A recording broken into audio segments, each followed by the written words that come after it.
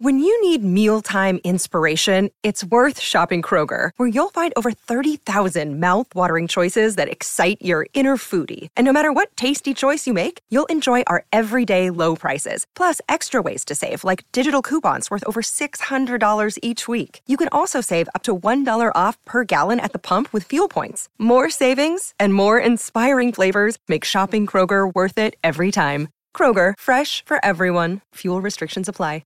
Another day is here, and you're ready for it. What to wear? Check. Breakfast, lunch, and dinner? Check. Planning for what's next and how to save for it? That's where Bank of America can help. For your financial to-dos, Bank of America has experts ready to help get you closer to your goals. Get started at one of our local financial centers or 24/7 in our mobile banking app. Find a location near you at bankofamerica.com/talktous. What would you like the power to do? Mobile banking requires downloading the app and is only available for select devices. Message and data rates may apply. Bank of America N.A., member FDIC.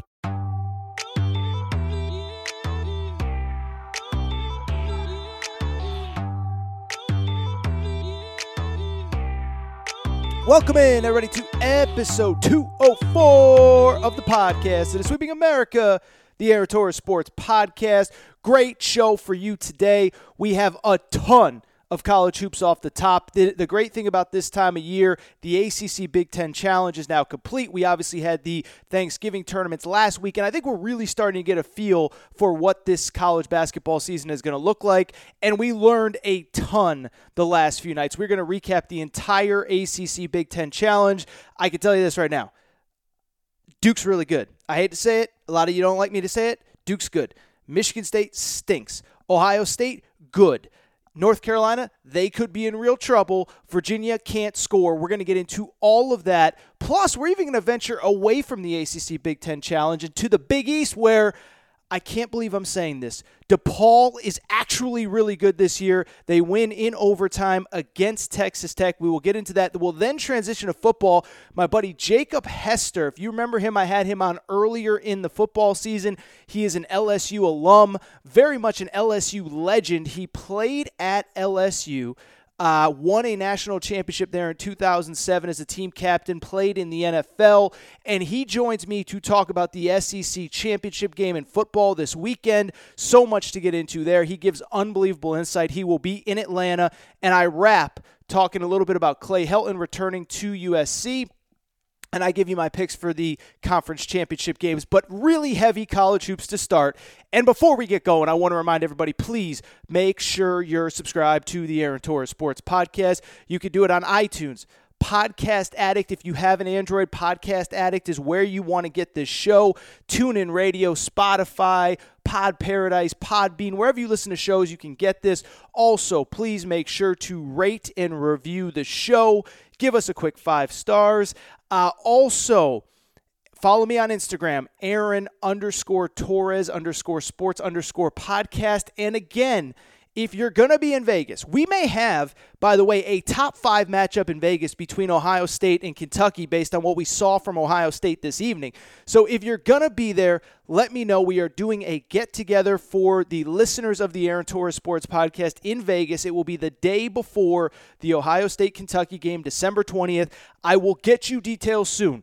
We are finalizing things. We're getting drink specials set up. I'm hopefully going to have some apps there for you.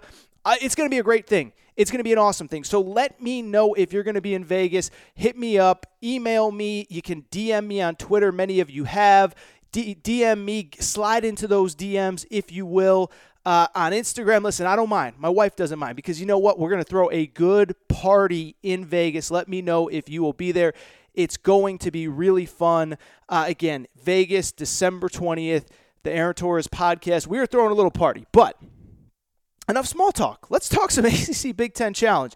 And I'll start with the game that happened on Wednesday night, the most recent game as you guys wake up here on Thursday. The story in college basketball right now is Ohio State, North Carolina.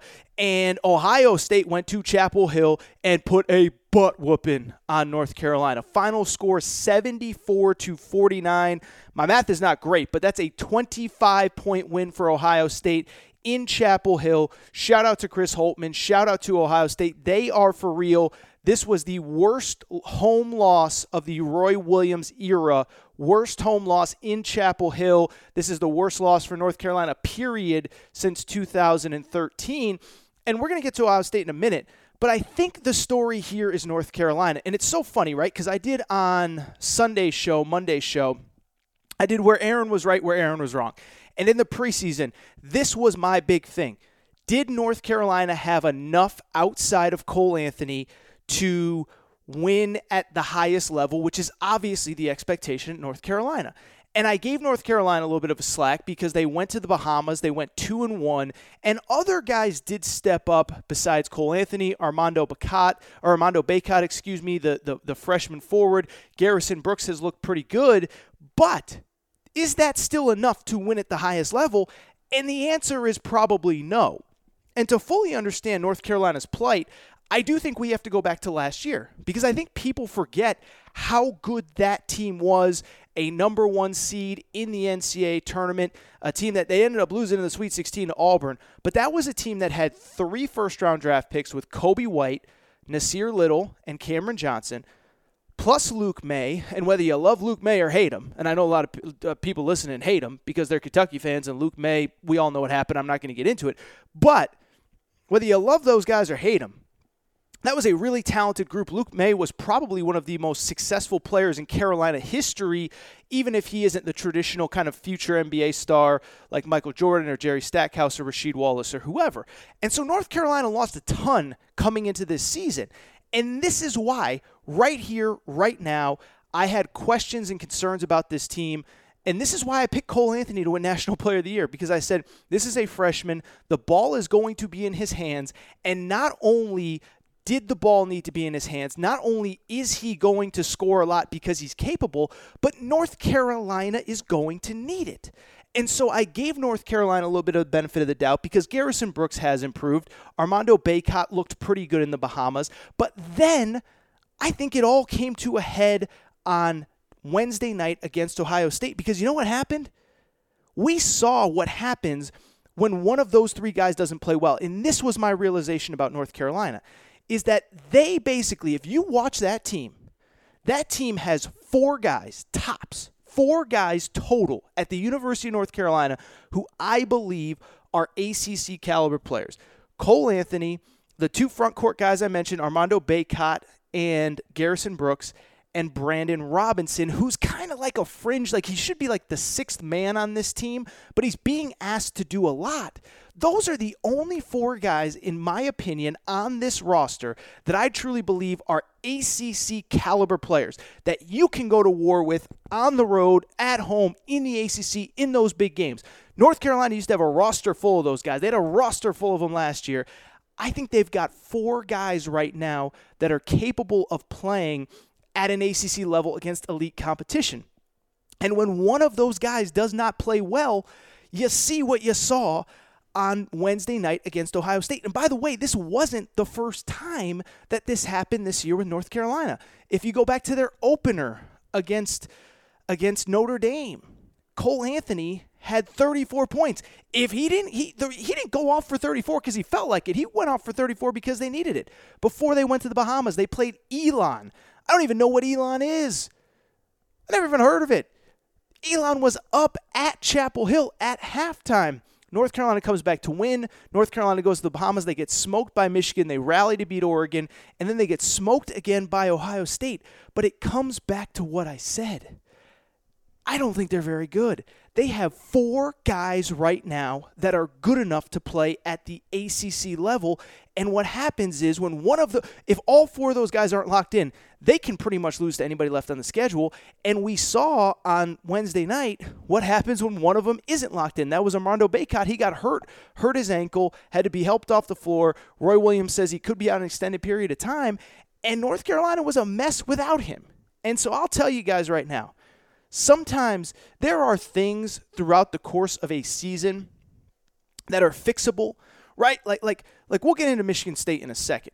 Michigan State, I think at times, just misses a lot of wide open shots that I think at some point are going to fall. I think Michigan State has fixable issues, which we'll get into in a minute. I don't think this is fixable for North Carolina. I don't know where they're going to get scoring from because they don't have the guys to do it. And it's so fascinating to me, and this is something I harped on in the preseason, but I'll say it again. I'm going to hammer this home all year long into the offseason, into next season. Cole Anthony's awesome. We get that. He's going to be an All-American. He might be ACC Player of the Year, although Vernon Carey's looking really good right now, which we'll get to Vernon Carey in a minute. But keep in mind that North Carolina is relying heavily on 2 grad transfers, one from Charleston Southern, one from William & Mary. And I bang this drum all offseason long. It is a lot to ask of low major and mid-major players to step up and play at the high major level. And we are seeing that with North Carolina, where they have 2 grad transfers that they were hoping were going to be difference makers. They can't even play them. They're not good. They're named Justin Pierce and Christian Keeling. Guess what? Justin Pierce and Christian Keeling combined for 9 points. These were guys that averaged 30 per game at the mid-major level. They can't play at this level. And so I don't think this gets better for North Carolina.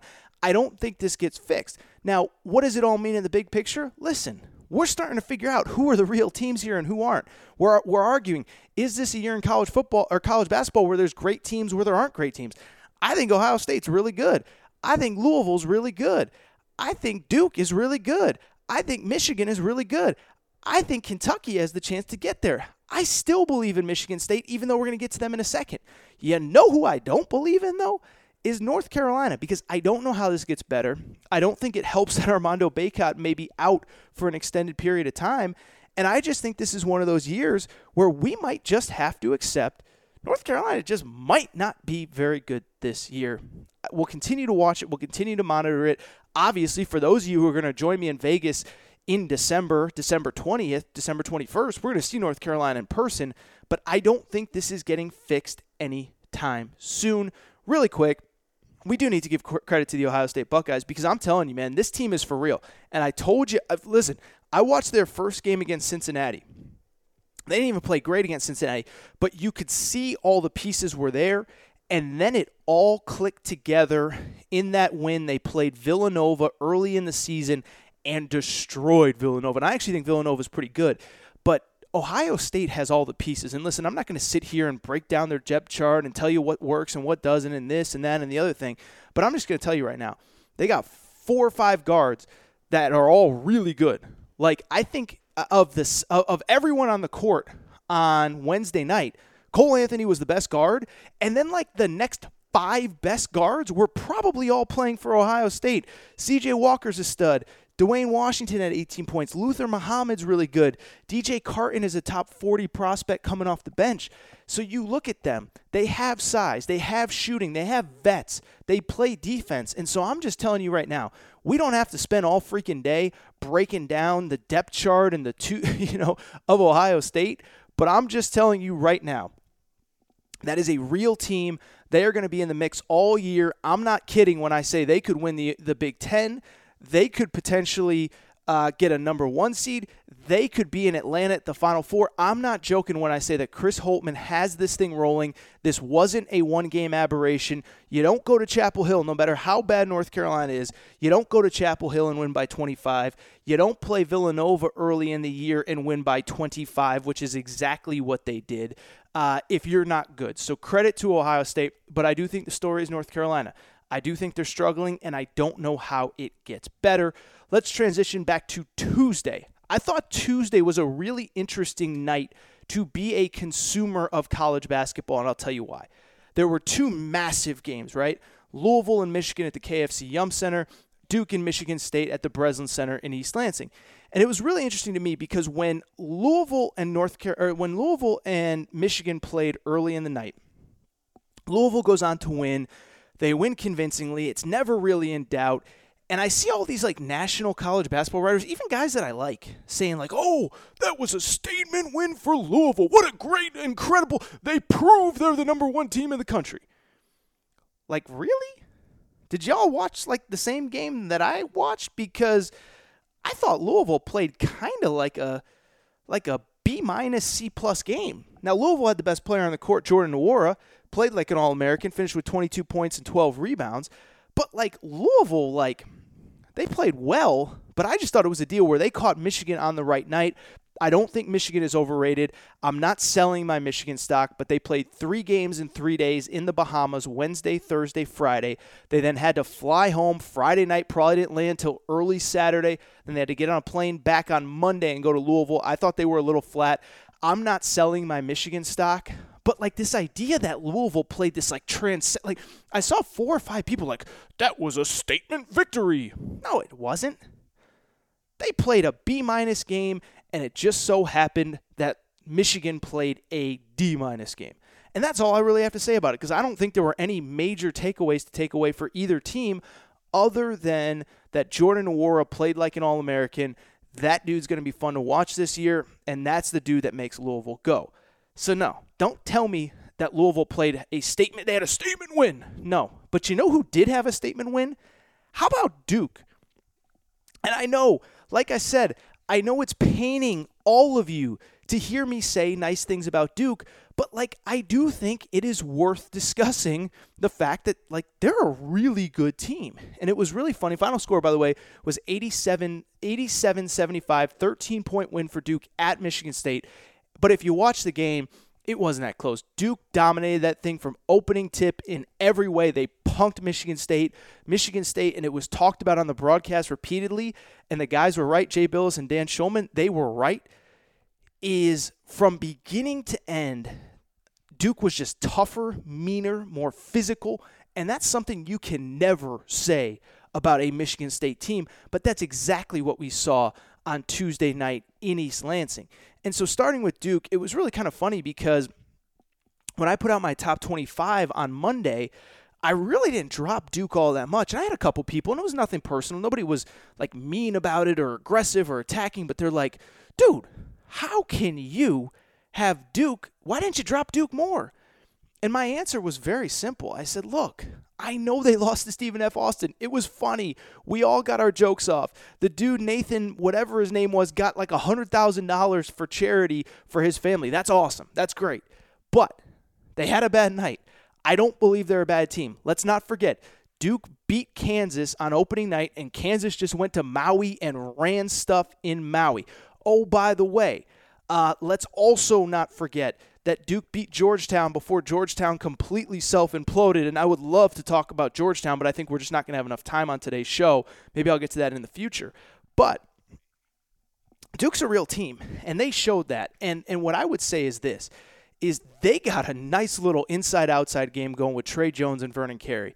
And I tweeted this on Tuesday night during the game. But listen, guys, one thing about me, what do you guys like about me? I tell it like it is. I admit when I'm wrong. I own when I screw up. And I screwed up on Vernon Carey. I will tell you right now, I don't think that I have ever been more wrong on a prospect than I was on Vernon Carey, because this was a guy that I told you guys all preseason. I was like, I don't really like this guy.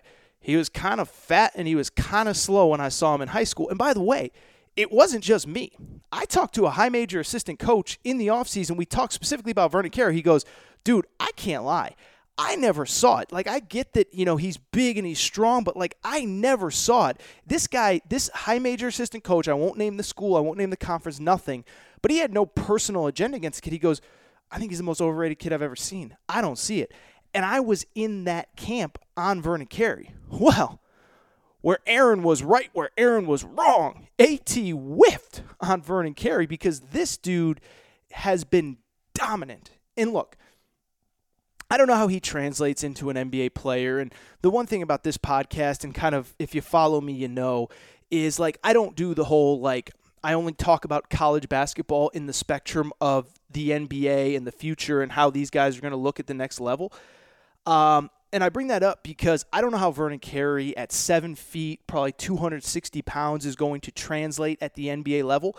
But at the college level, this dude is dominating. 19 points, almost 10 boards, over 2 blocks per game, and Michigan State had no answer for him. Duke just dumped the ball down low. He would just get in the lane, get a layup, get fouled. I mean, this kid must have had 7 3-point plays. It was unbelievable. 26 points for Vernon Carey. And Duke's rolling, man. And that kid Vernon Carey's for real. Trey Jones is playing well. Duke played, by the way, without one of their best players, Cassius Stanley. And so I look at Duke and I say, like, I know we all want to hate Duke, and, like, I get it, but neutral court win against Kansas, road win against Michigan State, neutral court win against Georgetown. They're a pretty good basketball team right now. You know who isn't a good basketball team right now, though, is the Michigan State Spartans. And it's unbelievable because this was a team, consensus number 1. It was really interesting as I was watching that game. I remember back to the interview that I had with Rob Douster before the Champions Classic, where I basically asked him, I said, like, Rob, is it possible that, like, we're all a little too into Michigan State right now? Because if you remember, they had an exhibition against Gonzaga that they lost. Josh Langford was out with injury. Thomas Kithier, the kid that the big guy, broke his nose during the preseason, and there was all these injuries. And I remember saying to Rob, I was like, "Are we kind of overvaluing this team?" And I think he and I both kind of agreed, like, yeah, probably. But who else are you going to put at number 1? And so we put him there, and now we're literally a month into the season. I'm recording here on December 4th, and Michigan State is 5-3. And really, they should be 4-4 because they should have lost at Seton Hall. They got this unbelievable game from this freshman Malik Hall. Otherwise, they wouldn't have beaten Seton Hall. And we'd be talking about them as 4-4 right now as the preseason number 1 team. And it's one of those deals where, listen, I do think it will get better eventually for Michigan State. I think there's a lot going on maybe behind the scenes that we don't realize. I think some of it is, really frankly unfortunate. I don't think Cassius Winston is playing at 100% of his capabilities, and frankly, it's hard to blame him because, as we all know, he had a death in the family. His brother passed away just a couple weeks ago, and I'm sure he's playing with a heavy heart. But you look at Michigan State, and I think Winston's not playing totally locked in. And you look everywhere else, and, like, I'll tell you this right now. There's 2 things that stand out to me. The first is, like, I just don't really like the pieces on this team. I was watching them against Duke, and this is what I realized, and I think it was the same against Kentucky, and I think it was the same against Seton Hall, and I think it was the same in Maui, is they can basically only do 2 things. Cassius Winston can hit a 3, or they can get points at the rim. In other words, Cassius Winston off a pick and roll, drives, and I do like their big guys down low, Xavier Tillman, Marcus Bingham, Gabe Brown. But what I don't like, they basically get no scoring from any of their wing players. And it sounds crazy, but we spent so much time talking about Cassius Winston coming back and Xavier Tillman coming back this year. They had a kid last year on the team named Kenny Goins. Kenny Goins was a former walk-on that played the power forward position, but he was kind of sort of one of these new age stretch 4s. He was one of these guys that could step out and hit a 3. He was one of these guys that could bang down low. He could kind of do everything. And that's the one thing that Michigan State doesn't have right now. They don't get any scoring on the wing. It's unbelievable. Every basket is at the rim. And when everything has to be a contested 2, that makes things really, really, really hard on your offense. And so I do think that they're missing Josh Langford right now. I do think, remember, they had a kid, Joey Hauser, that they were trying to get eligible, transfer from Marquette, and that was when Tom Izzo threw a fit. I think Izzo knew that he needs this guy. And then I'll also say this. The kid Aaron Henry isn't playing very well. And that was kind of a stunner on Tuesday night, is that this was a kid that a lot of people believe that Aaron Henry is the best NBA draft prospect on Michigan State's roster. This kid played 22 minutes and had 2 points on Tuesday night against Duke. Now, I've talked to some people at Michigan State, talked to people behind the scenes. They're telling me I think there's a little bit going on with Aaron Henry right now where I think he came into the season believing he was a quote-unquote 2-and-done. He would average, 17 a game and go pro after this year. And I think he's worried a little bit too much from everything that I've heard about his NBA draft stock and not enough about what's going on with Michigan State this year.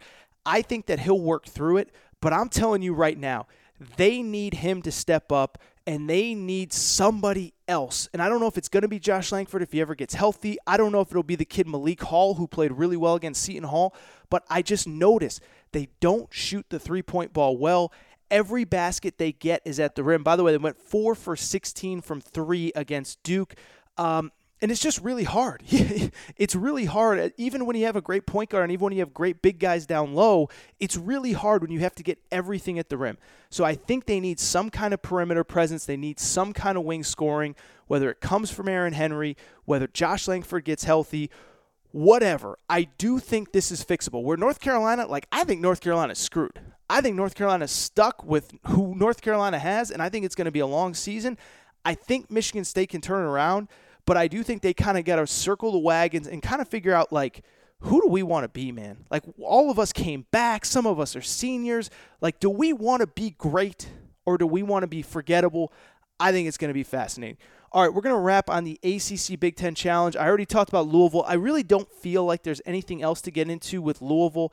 Listen, I just think and I truly believe this is an insult to Chris Mack, who, by the way, shout out to Chris Mack, undefeated since he appeared on the Aaron Torres Sports Podcast. No big deal. Not saying that I'm solely responsible for Louisville's hot start, but I can't say that I'm not either. You know what I mean? But don't think there's a ton to take away from Louisville. But you know the team that I do think there's something to take away from? The Virginia Cavaliers. Don't know if you saw this, guys.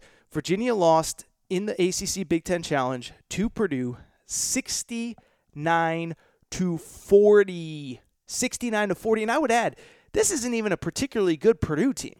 Purdue was 4-3 coming into this game. But the bottom line with Virginia is this, and it's really funny, right? Longtime listeners of the show will remember 2 years ago when this show was first getting started, I was the most critical Tony Bennett guy going. And they got it rolling last year, and I forgave him, and then we became best friends, and then I wanted to, move to Charlottesville and live on campus, whatever. But I remember, and I will never forget this because I talked about it on this show with Nick Coffey during the 2018 NCAA tournament when Virginia lost to UMBC. The day after that game, I got a call from a coach. A former coach. He's not really in basketball anymore, but this is a guy that has coached national championship caliber teams. And what he said to me was, he said, Aaron, he goes, if they can't figure out their offense, they will never win big in the tournament. Now, to their credit, they were very good last year. The offense was much better with DeAndre Hunter and Ty Jerome and Kyle Guy, but this coach was adamant. He said, look, Aaron, here's the bottom line. Here's what you need to know. This is a guy that's won national championships at the college level. And he said, look, you get into that NCAA tournament, 6 single elimination games you have to win. And in those 6 games, not everything is going to go right for you. Sometimes some team's going to get hot. Sometimes you're going to have a guy twist an ankle. Sometimes you're going to have a team get in foul trouble. You got to win high scoring. You got to win low scoring. You got to win playing fast. You got to win playing slow. And Virginia can only win one way. That's why it was so awesome to watch last year is they completely flipped how they were doing things. They completely flipped who they were, and in the process, won the national championship. Here is my fear, though.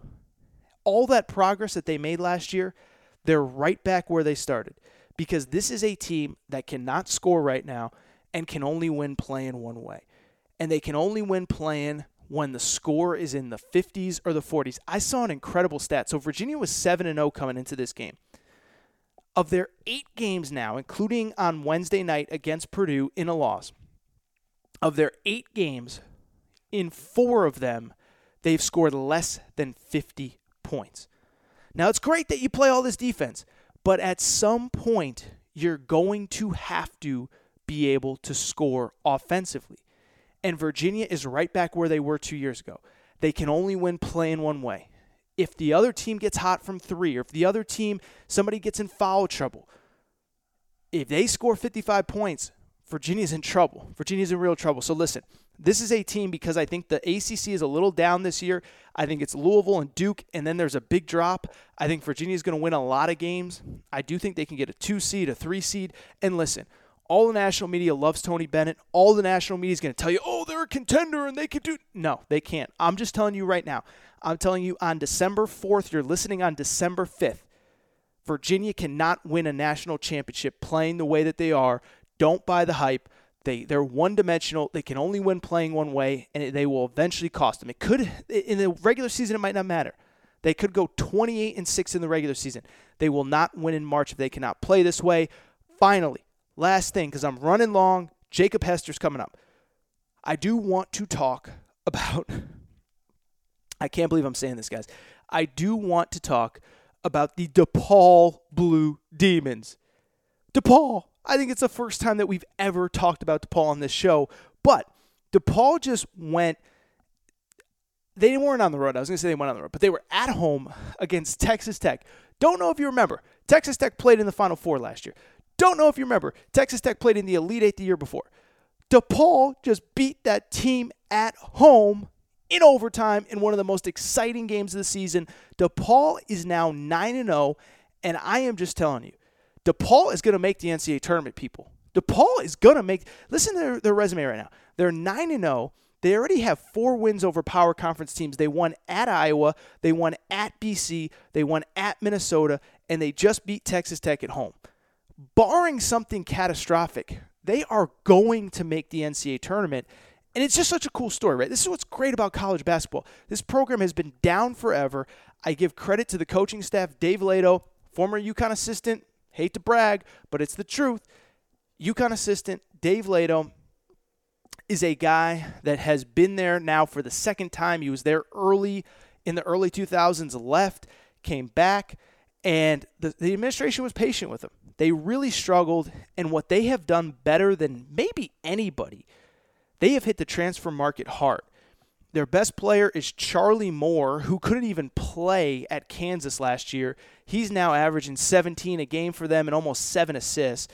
They got another kid named Jalen Coleman-Hands, who started his career at Illinois, who's a monster, hit so many big shots against Texas Tech. They got another kid that was originally at Arkansas. They got a fourth-year junior named Paul Reed, and they do have a couple big-time freshmen. But you watch them. That team is fearless. They outplayed Texas Tech down the stretch. They were hustling for loose balls. It was just an awesome sight to see. It has been forever. I mean, guys, DePaul was at one point one of the great programs in college basketball. It was before I was born. We got a lot of college kids who listen to the show. It was definitely before you were born. But this looks like a team that will make the NCAA tournament. And I'll tell you this, in a down Big East, where Providence is way worse than we were expecting, where Georgetown, I got to be honest, they're in real trouble right now, where I'm just going through the list in my head. I don't think Marquette's as good as we thought they were. I don't think Xavier is as good as they thought they were. I do like Villanova. I like Seton Hall, but they got to close out games. But I'm telling you, man, DePaul might be one of the 2 or 3 best teams in the Big East, and they are going to go to the end. If they don't completely collapse or have bad injuries or something like that, they are an NCAA tournament team. What a way to wrap. All right, that is enough on the college hoops stuff. This was fun. I hope you guys enjoyed this. Guys, I know most of you guys are college hoops diehards. I'm telling you right now, we are going to transition full speed ahead into college hoops as college football, as we transition out of college football. We're going to get the 4-team playoff here on Sunday. Then we're probably going to spend most of December talking college basketball. So get ready. Buckle in. We got some coaches lined up. It's going to be great. That is all for this college basketball segment. I will tell you, up next, I already mentioned it, Jacob Hester, a former player at LSU. He now hosts SiriusXM. He now hosts radio in Baton Rouge. He gives incredible insight into the SEC championship game. And then on the back end, I'll talk a little Clay Helton. I will talk a little bit of the conference championship games. But before I throw to Jacob Hester, just a reminder, and I'll remind you at the end of the show too, but please subscribe to the Aaron Torres Sports Podcast, iTunes, if you have an Android, Podcast Addict, Podbean, TuneIn Radio, Spotify, wherever you listen to shows. Also, make sure to rate and review the show. Give us a quick 5 stars. Instagram, Aaron_Torres_sports_podcast. My intern, Zach, has been killing it. A lot of great stuff on the podcast page. And also, if you're going to be in Vegas, get in touch, figure out a way, because we are going to blow things up in Vegas. All right, that's all for today. I'll be back Sunday to recap the conference championship games. But now, here is my guy, Jacob Hester, to talk about the SEC championship game. All right, and joining me on the phone now, here to preview the SEC Championship game, good friend of mine, host of Hanging with Hester every day in Baton Rouge, Monday through Friday, 1 to 3 Central, also host on SiriusXM, former LSU Tiger, my man, Jacob Hester. What is going on? How are you, man? Doing good. Getting ready for a busy schedule. Obviously, LSU's had a heck of a run here. Going to head to Atlanta to watch the SEC Championship game, and then heading to New York to cover Joe Burrow winning the Heisman Trophy. There you go. Okay, so listen, and that's where I wanted to start. What is the scene in Baton Rouge right now? Is there just a Mardi Gras parade going up and down the street 24 hours or what, man? Because I have to assume it's an exciting week in Baton Rouge. Well, it's kind of funny. I mean, that's what you would assume because, look, I mean, LSU's a blue blood program, but they haven't been to an SEC championship game since 2011. And so you would think that people are going crazy, they'd be excited, and they're fired up for this team, and they've enjoyed watching this team and, showed up last week and all those things. But with Coach O and his mentality and for the players, they haven't celebrated anything, right? They win 2 rivalry games, one at Ole Miss. There's a trophy they play for. No player goes and gets the trophy. They play for the boot against Arkansas. They win that game. Nobody goes and runs to get the boot. And that's no disrespect to those trophies, but this team has bigger goals. They win the SEC West. There's no T-shirts. There's no hats. They don't even talk about it, to be honest with you. It's just about, okay, we got to get to Atlanta, and we got to take care of business because to win a national championship, obviously, you want to win a championship in the SEC first. And it's really just been the mentality, and the fans have picked up on that. So it sounds almost like a spoiled mentality, but again, it's been a while since LSU's been in this position, but it's just about, trying to get to that end goal. That's really interesting, and I was going to actually ask you this later on, but I'll just ask you right now. Listen, so much gets talked about with the offense with LSU and all the changes there, but it feels like to me as an outsider that just watches 12 hours of college football every Saturday that there is kind of just a different approach under Coach O. And what I was just going to ask you in general, what is different about Coach O? No disrespect to Les Miles or whatever, but it just feels like there's a different kind of confidence or aura or air to this program that, like you said, really hasn't been there in maybe a decade or so. And I know it's more than the offense. The offense is what gets all the headlines, but it just feels different. What is Coach O doing differently than other guys have done in the past for them to kind of reach this level of success? I think Coach O has done a fantastic job of hiring really good people around him. He does a great job of managing the program as well. And I also think in an ego-driven profession, he takes his ego out of it. He admits when he makes mistakes, and not a lot of coaches will do that. You know that, covering football and basketball collegially.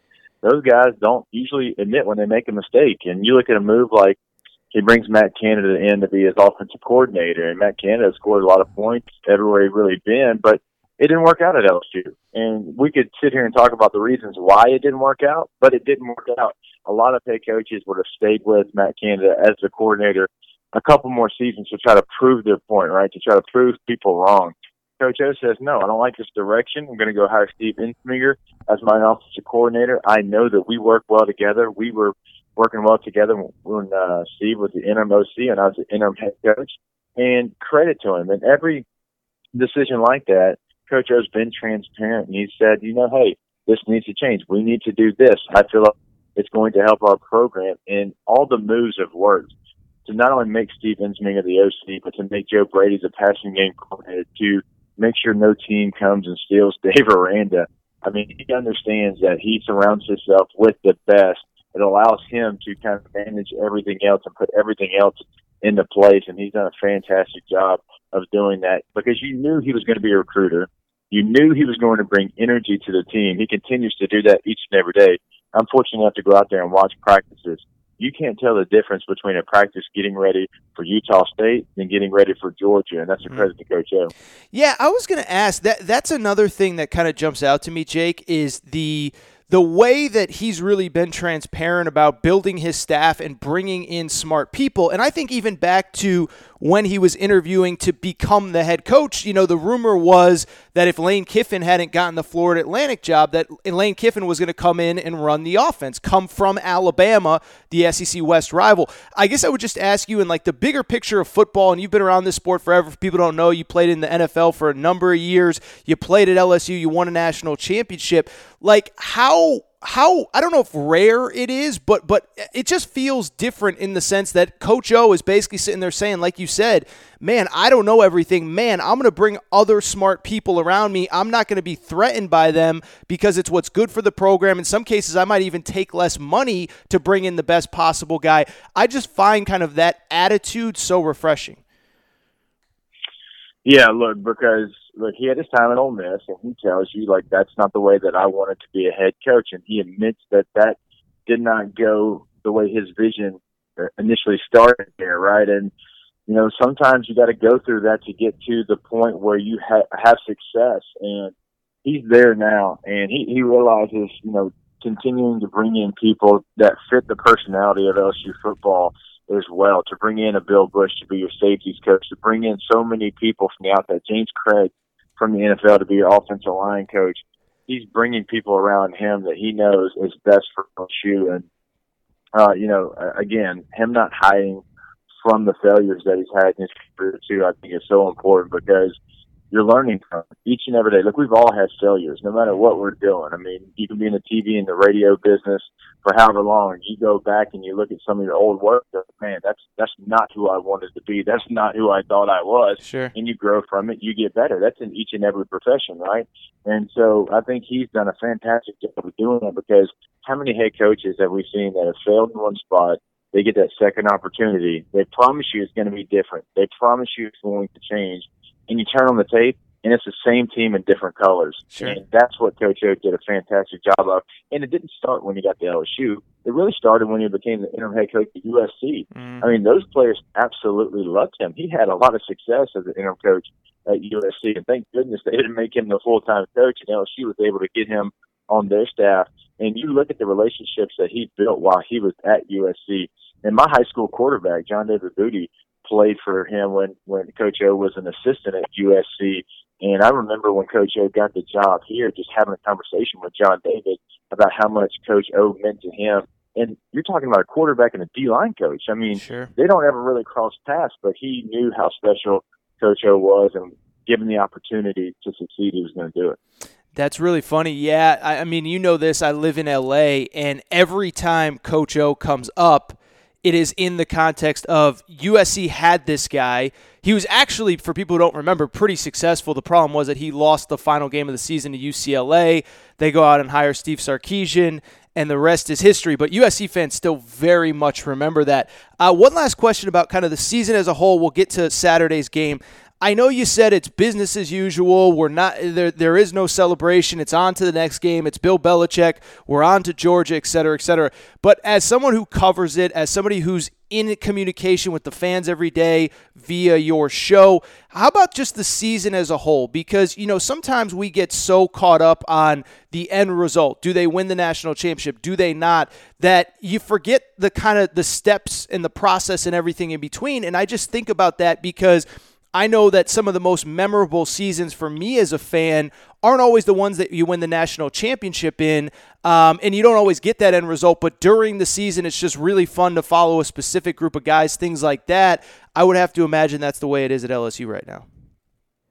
Yeah, this season's kind of been like utopia, right? I mean, you finally get a quarterback after going, it seems like a decade searching for that guy that could be a true number one. He could be your leader, and you'd have a couple of seasons where he was that, because Joe at the end of last year was playing at a very high level. And so you came into the season feeling really good about your quarterback. You also, look, call it like it is. You heard rumors that the offense was going to change for a decade as well. It finally changes. And not only does it change, you're setting every record, it seems like, in the SEC as far as passing statistics that have stood for a long time. I mean, Joe Burrow just beat Tim Couch's record for yards in a season. He tied Drew Lock's record for touchdowns in a season. I would assume he'll break that in the SEC championship game. And you're talking Clyde Edwards-Helaire's been dynamic. And Jamar Chase is probably going to win the Blitnikoff. And so everything that LSU fans were asking for a long time kind of came into this season. All right, you ended last season on a high, beating a Central Florida football team that hadn't lost in 2 years. You win a Fiesta Bowl. All the preseason talk was, man, this LSU team can be special. Now they've got a tough schedule. They've got to go on the road to Texas. They've got to play Auburn, Florida, Alabama. We know that. And they've gone through that undefeated and with a chance now to win the SEC title against a very good Georgia football team.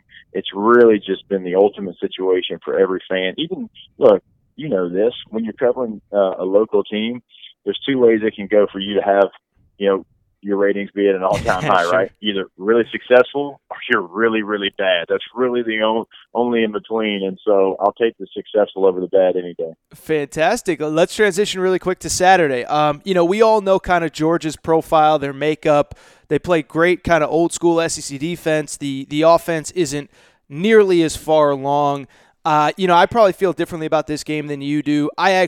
I feel very confident that LSU is going to win. I know you're probably not willing to say that because, you know, like you don't want to, whatever. You don't want to put any jinx or anything on LSU. But like realistically, how do you see Georgia? We respect what they've done on the defensive side of the ball. They aren't a complete team. How do you think LSU matches up, and just thoughts on in general on the game?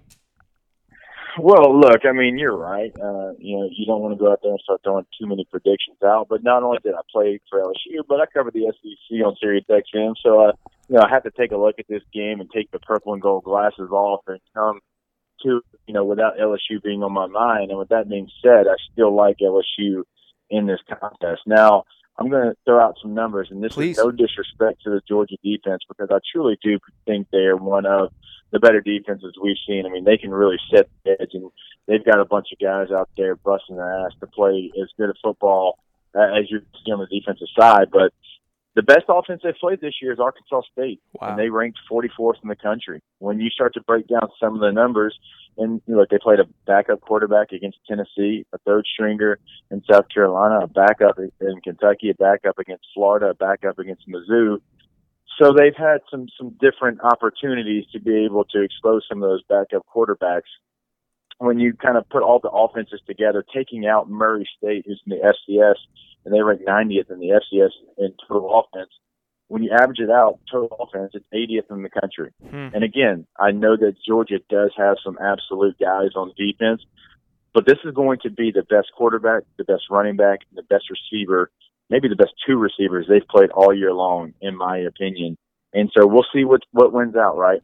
Because when you go it to the other sideline and you average out LSU's defenses, which include Florida, the 8th total defense, Auburn 16, Alabama 18, it comes to 59th in the country. So a little bit better there. We'll see which one wins out. For me, it's, you know, if you're Georgia, who do you try to stop? Is it Jamar Chase? Is it Justin Jefferson? Is it Clyde Edwards-Helaire? Because their run defense has been elite. Like they're only giving up a little over 70 yards per game on the ground. They've only given up one rushing touchdown this entire season, and that was to a quarterback. So regardless of who you play, those stats stand out to me. So what kind of game can Clyde Edwards-Helaire have? And then when you start talking about the Georgia offense, for some reason, Jake Fromm has really struggled the last 4 games. He's been under 48% the last 4 games, and that's not who we know Jake Fromm to be. Jake Fromm is a guy that's always completed passes at a high clip. He hasn't done that in the last 4 games, and really this year it seems like he's kind of had some handcuffs on. Now, DeAndre Swift's a stud at running back, but as far as Jake Fromm connecting with his receivers, it's been a little bit of a struggle. And Cager, the second leading receiver on this team, is going to be out for the game. You've got Pickens, who's going to be suspended for the first half after he got in a fight against Georgia Tech. You know, where is Georgia going to get that offense? Because strength on strength is LSU's O versus Georgia's D. And then Georgia's O versus LSU's D is going to be a matchup that we're not talking about because of the other one, but it's probably the most important one to see which one wins out. And Georgia's handcuffed a little bit. So very intrigued to see what they do and who they try to feature, because you've got to imagine LSU's going to stack the box, put an extra defender to stop DeAndre Swift. So real quick, and 2 more questions, I'll let you go. The first one is, and again, you're a guy, like one thing I love about talking, you know, football, basketball, whatever with you is you're level-headed because you played at LSU, because you cover LSU. Like you said, you cover the SEC as a whole, and you're not the type of person that's going to, you know, ride or die with the team that you cover, regardless of if you don't actually believe what you're saying. So what I was going to ask was, Is this one of those games where, again, if you take off those purple and gold glasses, do you feel like LSU has to do anything kind of extraordinary to win this game? Or if they simply execute and do the things that they've been doing for the last 12 weeks, do you feel pretty confident that they're going to win? Yeah, I think they just have to stay on schedule, Aaron. I think offensively, you haven't turned the ball over. You have done a nice job, and Joe Burrow's really done a nice job of, avoiding pressure, and he's been so good in the pocket. Now, if I'm Georgia and I want to try to find a way to stay in this football game, I get after Joe Burrow, I get him on the ground, I make him throw us a pass or two, and we create turnovers. And offensively, we convert on third downs like we did against the Florida Gators. We keep the ball on the ground. Time of possession is in our favor.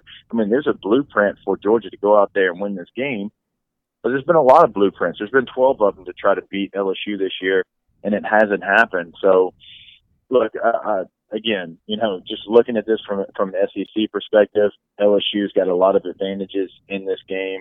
Georgia has a couple of advantages. Playing an hour from your campus, I think, is an advantage. Having the defensive stats you have, obviously, against the run, when LSU likes to run the football, that's an advantage. But when you look at LSU and what they can do throwing the football, what's Georgia going to do defensively? Because we saw Auburn do something they've never done before. They ran a 3-1-7 defense with 3 D linemen, 1 linebacker, and 7 DBs to try to stop the LSU passing attack. And it opened up big lanes for Clyde Edwards-Helaire. So I'm very intrigued, right, because Kirby Smart, he's a prideful guy. I know Kirby. He was a DB coach when I was at LSU.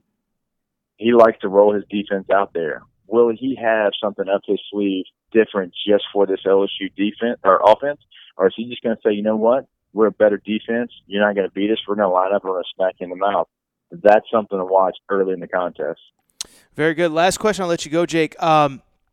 What would not only winning this game, but making the playoff? And listen, you still, even if you win this game, there's 2 more games left and all that stuff. But what would it mean for LSU to not only to win the SEC, to get to the playoff, et cetera? Because one, Alabama, and the last time you joined me, we talked a lot about the Alabama angle of this, Nick Saban being former LSU head coach.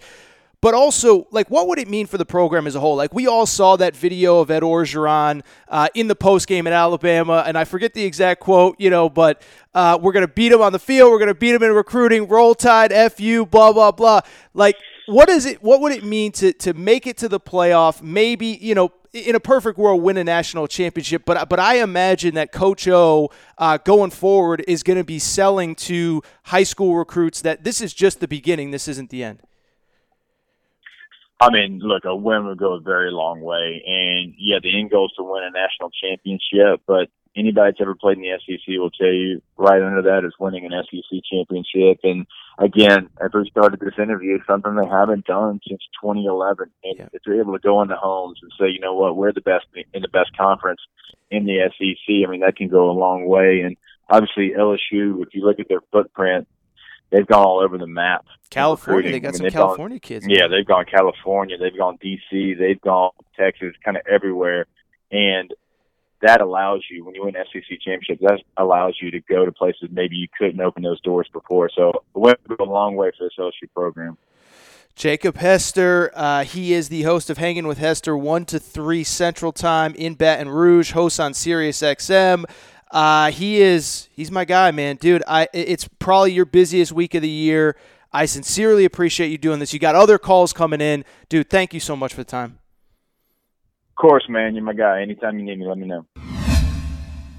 All right, so a big thank you to my main man, Jacob Hester. Jacob is unbelievable. I'll tell you this. If you're not familiar with Jacob, Jacob is quite literally a living legend in the state of Louisiana, helping LSU to the 2007 National Championship. But he's a legend to me because this is unquestionably the busiest week of his year, maybe the busiest week of his media career as he gets set to, of course, as he said, go to Atlanta for the SEC Championship game, go to New York for the Heisman Trophy ceremony, and it says a lot about the kind of guy that he is, that he made some time for me. So I appreciate Jacob. I appreciate everything that he does for this show. This is the second time in a few months that he's been on. He's kind of my LSU SEC resource kind of guy.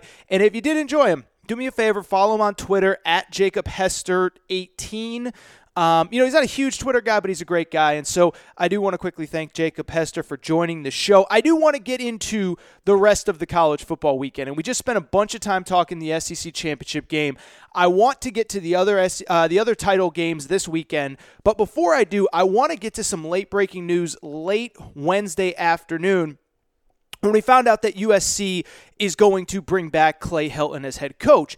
And this is something that we've kind of periodically talked about throughout this on this show, really throughout the last 6 months. I mean, even dating back to the spring. I remember the story where Reggie Bush said that he was going to be recruiting Urban Meyer when they were working together on Fox. And it seemed like an inevitability that Clay Helton would not be back after this year, that Urban Meyer would be in.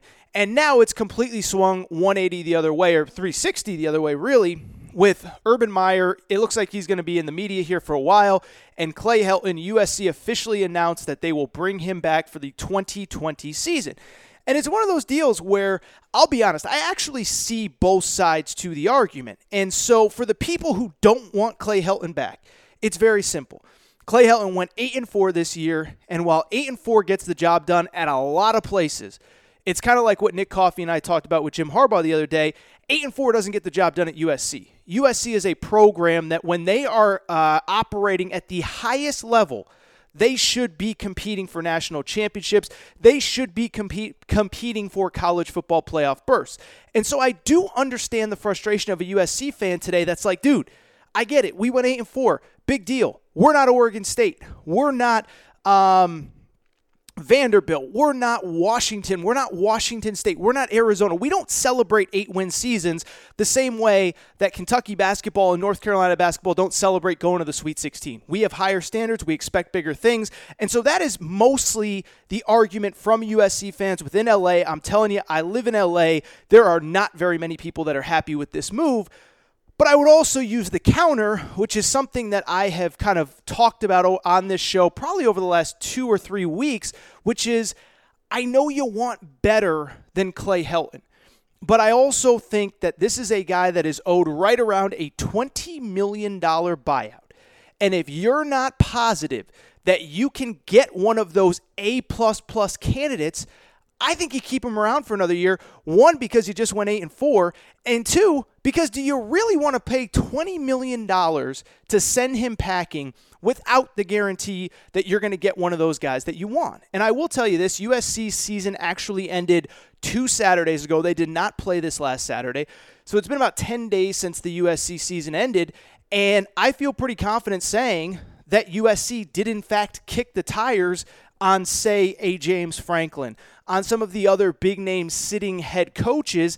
And I just think that between the $20 million they would have had to pay Clay Helton, between whatever buyout those guys are owed, and then between the $6, $7, $8 million it would take to get a James Franklin to USC, to get whoever that other guy would be, I just don't think they were confident that they could get that guy. I would also add this. I have been told here in Los Angeles that the thirst for Urban Meyer at USC is not nearly as high as it's been reported in the media. For people who don't know, USC has a new athletic director, but also a new school president. The school president is a female. Her name is Carol Folt. I don't know a ton about her, but everything that I've heard is this. 1, she's an academic. She's not a sports person. She's not a person that's going to come in and shake things up, and winning a national championship in football is of the utmost importance to her. That's really important, but in the grand scheme of the university, her job isn't to focus on athletics, it's to focus on the university as a whole. But 2, and this is the important part, I've been told that she's not all that keen on bringing in Urban Meyer, considering how he left Ohio State, considering that he left under a cloud of, did he help cover up domestic violence? And that whole thing's been litigated, and you can read about it online, and I'm not going to get into what did Urban Meyer know, what didn't he know, what should he have done, what shouldn't he have done. But he had a guy on his staff that was accused of domestic violence, that there was police reports and all kinds of stuff that you can read about, and Urban Meyer kept that guy on staff. And some of it, has been proven to be maybe a little overblown and not 100% factually correct, but I don't believe that at this moment in time, a female president wanted her first major move as school president to bring Urban Meyer to campus. I would also add that this also comes in a climate where USC is actually paying out, and you can Google all this stuff. I'm not going to get into all of it because it's very sensitive material, but there was a doctor that committed some very egregious acts. People have taken, they've sued the school, and the school is currently paying out hundreds of millions of dollars in lawsuits to these victims of this doctor. And I don't think USC, on top of that, wanted to bring in a coach with a history with kind of sketchy domestic violence-ish type accusations, and on top of that, pay $20 million on top of that to Clay Helton. And so when you add all that up, I think that all plays a factor into why Clay Helton remains the head coach at USC. I get why USC fans are mad, but I would also ask this. I think people might be asking the wrong question. They're saying, we need this big, splashy, big-name hire. Come save USC football. What if you're asking the wrong question? What if, and this is going to sound crazy, what if the next head coach, the next great USC head coach, is actually already on the staff? It sounds preposterous, right? Like you're like, AT, what are you talking about? That makes absolutely no steps. That makes absolutely no sense. In the process, we kind of also have to redefine what a good coach in modern college football is, because I was thinking about this as it pertains to USC. The reason that USC went 8-4 this year, it's not because Clay Helton turned into Pete Carroll overnight or Nick Saban overnight or even Ed Orgeron or Kirby Smart overnight. It's because he got smart and he hired the best offensive coordinator he could, a guy named Graham Harrell. Graham Harrell brings the air raid offense to USC. All of a sudden, USC's throwing the ball all over the park. They're scoring a bunch of points. They win a bunch of games. They go 8-4. They go 8-4 because of Graham Harrell, not because of Clay Helton. And so when I ask, is the best candidate for the job not Urban Meyer, not James Franklin, but already on staff, let's think about the big picture of college football right now. Who is the last guy that went out and got hired from the outside that has been a home run, grand slam, whatever? Maybe Dan Mullen, maybe Kirby Smart. I don't know, but what I do know is this. Look at the playoff picture right now. Look at the 4-5 teams that are in the playoff mix. Think about it. You have Dabo Swinney, who was the interim head coach at Clemson, got elevated to the head coach, and now has built him into a juggernaut. You had Ed Orgeron, who Jacob Hester just told you was the interim head coach, takes over, turns him into a juggernaut. Oh, by the way, Ryan Day was the offensive coordinator, brilliant play caller, elevated from within. And Lincoln Riley was elevated from within at Oklahoma. And so at the very least, you are going to have 3 coaches in this college football playoff. Ryan Day, who was promoted from within, and Ed Orgeron and Dabo Swinney, who were both interim head coaches at one point. And so why do I bring it up? It's because maybe the smart move for USC, and I'm not even saying they're planning this, but just think about it like this. What if Graham Harrell could be the Lincoln Riley or Ryan Day of USC? What if, and again, I don't think USC planned it, but rather than spending $20 million to get rid of Clay Helton, rather than spending another $10 million or whatever it's going to be to buy out James Franklin plus another $75 million guaranteed to get him, you bring Clay Helton back for one season. And if he starts out 2-3, you cut bait right there. And one, you're saving a little bit of money on the buyout money, so it's a little bit more that you can give to the next coach. And then you give Graham Harrell 6 games or 8 games or 10 games or whatever it is to see if he can be that Ryan Day or Lincoln Riley, to see if he has that head coaching gene, to see if he can be that brilliant offensive mind. You go spend a bunch of money on the defensive side of the ball like Oklahoma's done and Ohio State's done, and you let Graham Harrell run the offense as the head coach. It sounds crazy, but what if the next head coach, rather than guaranteeing $60 or $70 or $80 million to James Franklin, rather than bringing Urban Meyer, who's 55 years old, and he'll be 56 by the time he takes the head coaching job, if it were a season from now, what if you just wait and you get Graham Harrell and you see if he's the guy? Now, there are obviously complicating factors. Graham Harrell could, in theory, get a head coaching job this year. He could get another offensive coordinator's job this year. Texas is said to be interested in interviewing him. I tend to think that it would be a weird move for him to go to Texas. I know he's originally from Texas, but look, I don't think Tom Herman's seat is significantly cooler than Clay Helton's. You've been at USC for a year. You know the guys, you know the personnel, and you can just pick up where you left off next year because USC brings back practically everybody. So I just think this is kind of a fascinating subplot that nobody's talking about. But what if Graham Harrell can be USC's version of Ryan Day or Lincoln Riley? And what if the best guy for this job is already on this staff? I just think that in this world, in this climate of college football, everybody's looking for the big-name head coach. Big-name head coaches generally don't leave good jobs. I mean, think about the Florida State situation with Mark Stoops. Mark Stoops is making like $5 million a year. His buyout's pretty substantial. So you're going to have to pay Mark Stoops more than $5 million a year, even at Florida State, which is a great job. It's like it's hard for Florida State to get guys to leave other good jobs because the money is so good. I think it's a fascinating thing to watch. I don't know if it'll work. I don't even think this was USC's plan when they decided to retain Clay Helton, but I do think it is something that is worth watching. All right, let's quickly wrap on the college football championship games. Spent a bunch of time talking SEC title game with Jacob Hester. I just want to give you my thoughts on the rest of the games. Obviously, I'm not going to get into all of them, but I will get into the top 5, which is obviously Pac-12, Big 12, SEC, Big 10, and ACC. And so I'll start on Friday night, Pac-12, Utah and Oregon. Utah is about a 6.5-point favorite. I actually like Utah. And it's not just because Utah was picked by your boy AT to make the college football playoff in August. Hate to brag, but I picked Utah. They're at number 5 right now. Naturally, they'll move up. Here's the bottom line with Utah and Oregon. Both teams are really good. Neither team has played a ton of other good teams. Utah actually hasn't beaten a ranked team yet this season. They only played one ranked team, that was USC. That was their only loss. But when you look at Utah, a couple things jump out to me about this game. First of all, Oregon, I told you a few weeks ago, Justin Herbert is the college Kirk Cousins.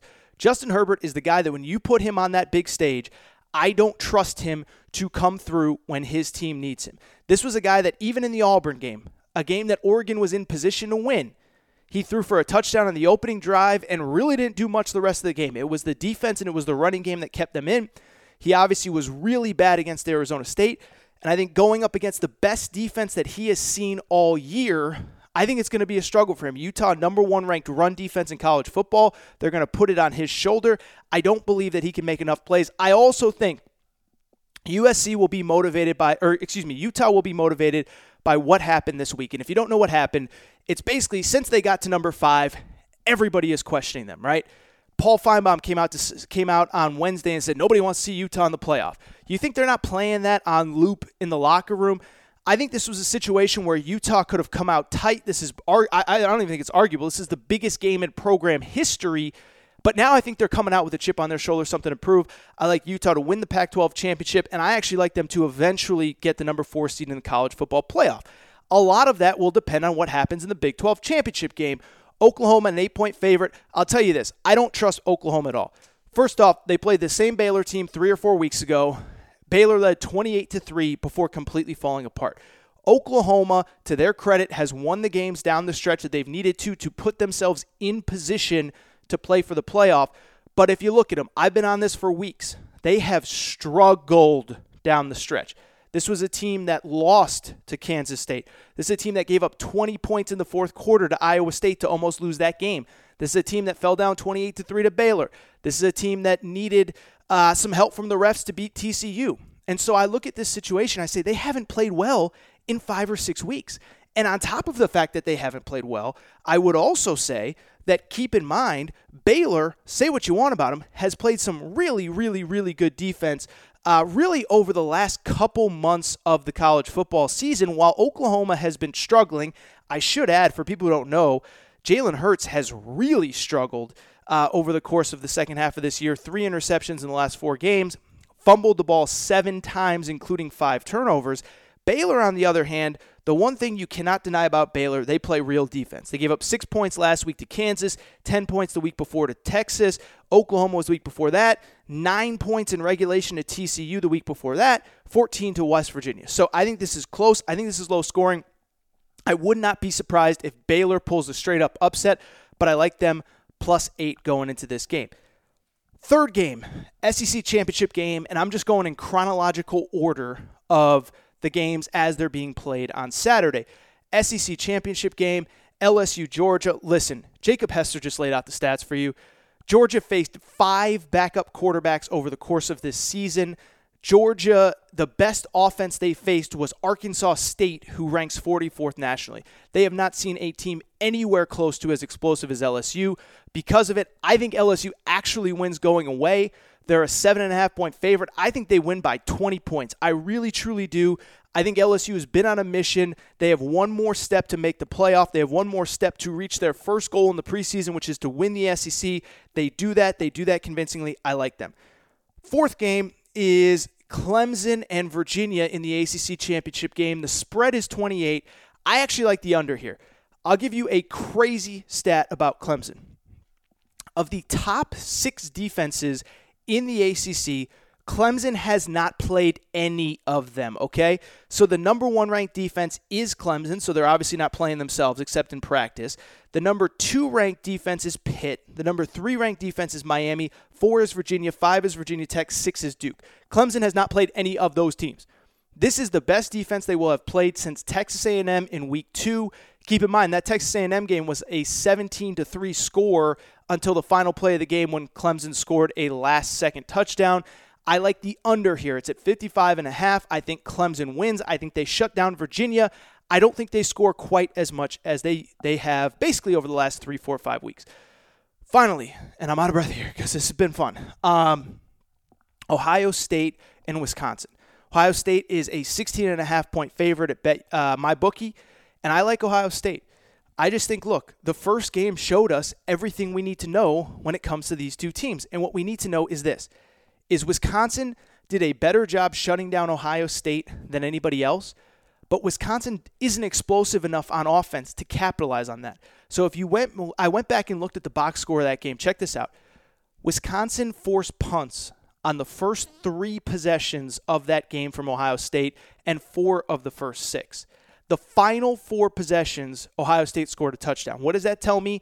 It means that the offense couldn't do anything, and eventually the defense got worn down. Nothing has changed on that offense. They're not any more explosive at Wisconsin than they were to begin the season. I think this is close through the first half, and then I think eventually Wisconsin is not able to keep up. Ohio State pulls away. I like Ohio State minus 16.5. So I like Utah to cover on Friday night. Saturday, I like Baylor to cover and potentially win straight up. I like LSU convincingly in the SEC. I like Clemson convincingly, but low scoring in the ACC. I'm thinking something like 38-3 or something like that. And finally, I do like Ohio State in the Big Ten, which would lead to a 4-team playoff of LSU, Ohio State, Clemson, and Utah. All right. I think that's it for today's Aaron Torres Sports Podcast. We covered a lot of ground. And guys, I just want to thank you as always for your support of the show, for everything that you guys do to help spread the word, to help get people listening. The numbers have been steady throughout the fall. They're only staying steady as we go into basketball season. And obviously, once we get past this weekend, the transition will be to basketball full-time. So I want to thank you for listening. As always, please make sure you're subscribed to the Aaron Torres Sports Podcast. You do it on iTunes, Podcast Addict. If you have an Android, Podcast Addict is the way to go. Make sure you're subscribed there. You can do it also on Spotify. You can do it on TuneIn Radio, Pod Paradise. Wherever you listen to podcasts, you can check this one out. Rate and review the show. Give us a quick 5 stars if you don't mind. Follow on Instagram, Aaron_Torres_sports_podcast. And finally, if you're going to be in Vegas, I will have details, but we are doing something. At the very least, come get some free food. The booze, we're going to have some drink specials. It's going to be fun. We're going to let loose. We're going to go crazy. If you love the show, if you want to meet, if you want to get good food, let me know so I can keep you in the loop. I should have details here in the next week or so. But again, you can find me at Aaron Torres Podcast Questions at gmail.com. You can reach me by Twitter, Aaron_Torres. You can hit me on Instagram DM. Wherever you want to reach out, just let me know, and we will rock and roll and have fun. That is all for today's show. Shout out to my boy Torrent Craig, and I will be back on Monday with the Final Four college football playoff and much, much, much more.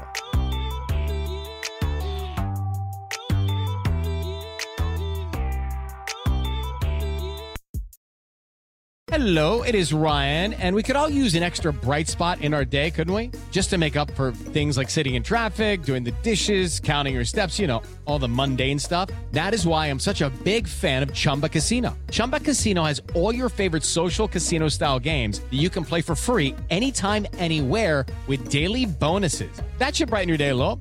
Actually, a lot. So sign up now at ChumbaCasino.com. That's ChumbaCasino.com. No purchase necessary. VGW Group. Void where prohibited by law. See terms and conditions. 18+.